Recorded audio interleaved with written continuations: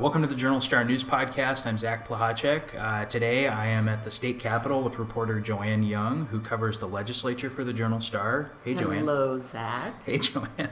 And we're sitting actually in the office of State Senator Anna Wishart. Hi, Senator Wishart. Hi, Zach. Hi, Joanne. Hi, virtual world. So today we are talking about medical marijuana, right, Joanne? That's right. Big issue. A lot of people are interested in it. So what questions do you have for Senator Wishart? Well, you had a bill last session, and then this session you introduced a resolution that would allow the medical marijuana legalization to go to the people for a vote. It's out of committee, but it's not prioritized. So can you summarize the bill or the resolution and then talk to us a little bit about what that means, that it's not prioritized, and where it might go or it might not go?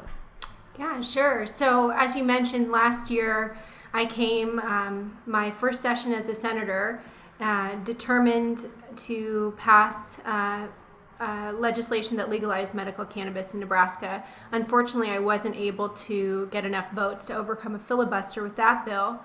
So I came back this year hoping that some of the senators who are against voting a system in place may be more open to at least allowing their constituents to vote on the issue. So what this constitutional amendment would do is it would allow for the people of Nebraska, if the legislature votes, to allow the people of Nebraska to vote on this issue in 2018. And it's a pretty simple constitutional amendment. It just says that the people of Nebraska have the ability to access medical cannabis for medical purposes, working with a doctor.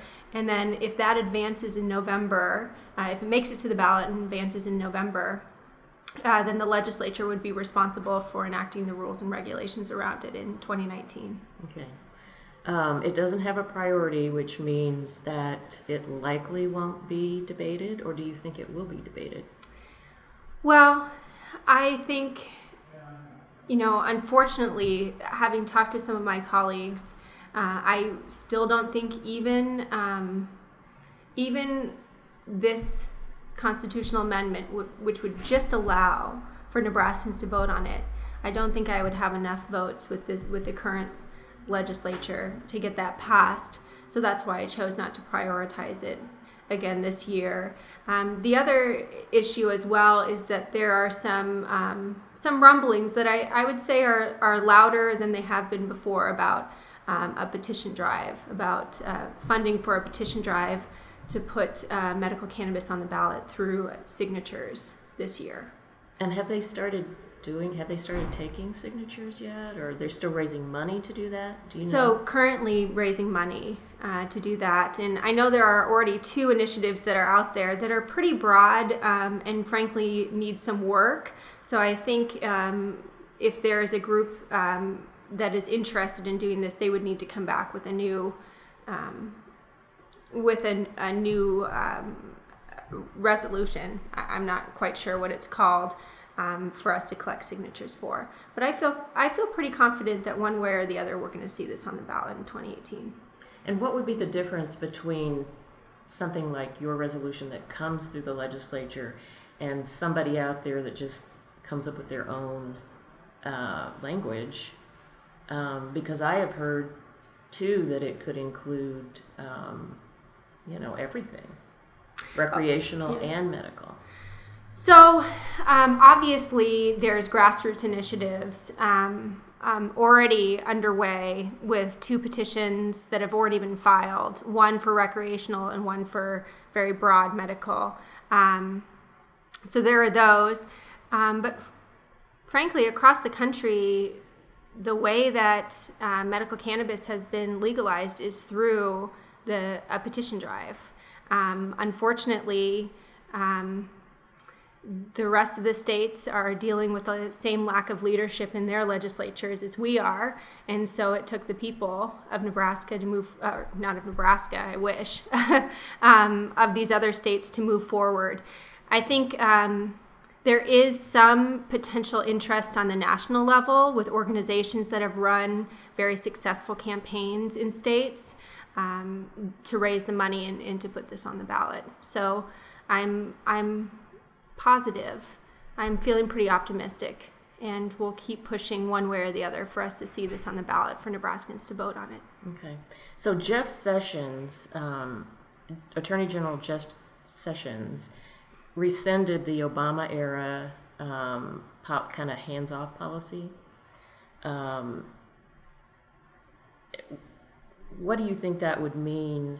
Would that make people hesitant in Nebraska to go ahead with that, or is it meaningful at all?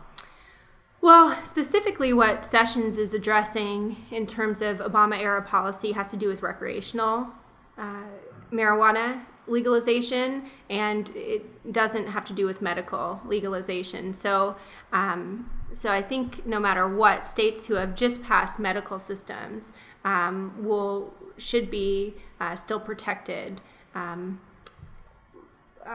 the federal government's current rules and regulations. And even if Sessions moves forward on going after people's access to cannabis for medical purposes, so pulling it out of the hands of kids who are seeing successful, who have seen this as a successful treatment for epilepsy, or adults with Parkinson's or MS, which I think would be incredibly cruel. Even if he did move forward on that, this is an exercise in states' rights. We have the 10th Amendment for a reason. States are supposed to be hubs of innovation, and I think this is a time for us to flex our muscles in terms of states' rights.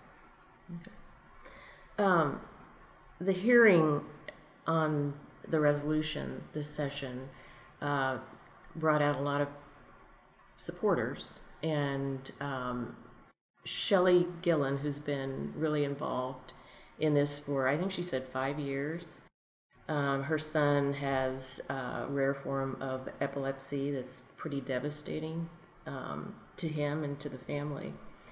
And when she was testifying, she said she was more or less insulted by people who keep coming up with these reasons why the state should not pass or legalize medical cannabis. It's a gateway drug. It needs to be FDA approved. It would send the wrong message to youth. It will get into the hands of abusers. It's federally illegal. How do you address those kinds of arguments? Well, first, we already have drugs. You take alcohol, prescription opioids that are legal that people can fatally overdose from. Frankly, you can fatally overdose from table salt. There is no case of a fatal overdose from marijuana. So I think that in itself, to me, shows how much more benign this substance is than some of the substances we have already legal in this country. Secondly, I'd say that while we do need to make sure that we have clear regulations to make sure that this doesn't fall in, that any substance that we think needs to be regulated doesn't fall into the hands of those who shouldn't have it. We can set up those regulations just like we do with any other drug, again, that's already legal in this country. And I've never been a senator and a policymaker that thinks it's best for us to legislate and for the rest of the sort of 98% of the people who won't abuse the system based off of the 2% who might. We're talking about a substance that, now that it's legal in other parts of the country, people with very significant, debilitating, and chronic illnesses have been able to go and try this, and it's worked. And the fact that we would be, as lawmakers, would deny them of the ability to have that option for treatment, to me, it's one of the worst things you can do as a lawmaker. There was a survey that came out, or that was done last year, and you kind of brought it to Nebraska's attention this year. Can you talk a little bit about that? Yeah, so this survey was done, it was funded by the Marijuana Policy Project, and it was done by a really well-known survey company out of California. And just for those of you who don't know what the Marijuana Policy Project is, they're a national organization that's worked on both medical and recreational initiatives across the country. They are really the national organization that's behind the successful ballot initiatives in most of the states where you've seen both medical and recreational legalization. So they commissioned a survey that was done in both Utah and Nebraska to look at, taking the sort of the typical voting populace who would be voting in 2018, and calling them and walking through whether they would support medical cannabis. So actually, it was a Republican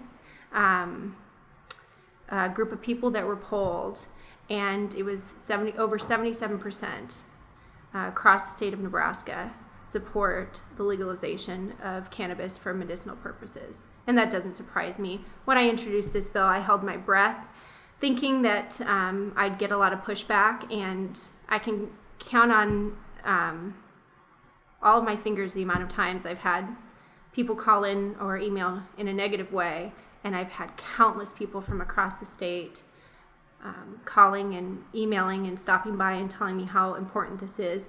I think at this point in this state and in our country, there are very few people who don't know somebody who would benefit from medical cannabis in terms of treating an illness.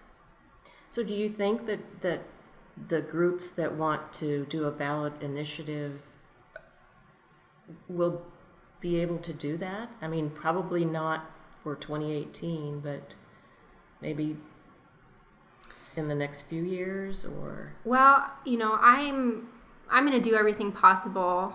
We're talking about people's lives, and we're talking about people who are suffering with pain and chronic conditions, and so this is a really timely piece of legislation that we need to get it moved as quickly as possible. So I'll be pushing really hard for us to see something on the ballot in 2018. You'd asked earlier, what's the difference between the legislature voting to put this on the ballot or the people putting this on the ballot? I mean, the main two things that are the difference is probably $1 million needed, because there needs to be probably 50 to 100,000 signatures collected, depending on whether it's a statutory or a constitutional amendment. So, I would love for the legislature to pass this so we wouldn't have to raise $1 million to get this on the ballot, but I'm pretty determined one way or the other to make that happen. If people are interested in talking to you about this or letting you know how they feel about it, how do they get in touch with you? Well, it's really easy to find me. They can always email my legislative account. I respond to all of my emails. They can absolutely call in as well. And I think stay tuned. Within the next few weeks, we'll know more about how we're moving forward on this. Okay, that's great. Thank you, Senator Wishart. Thank you. Okay, that's all for us today. Thanks to Senator Anna Wishart, our guest, and to Lauren Badalik of Lincoln for the music. And of course, thanks to you all for listening. You can subscribe to this podcast on iTunes and other major podcasting services. We also encourage you to check out our Husker Extra podcast. You can follow Joanne Young's coverage of state government on our website, journalstar.com.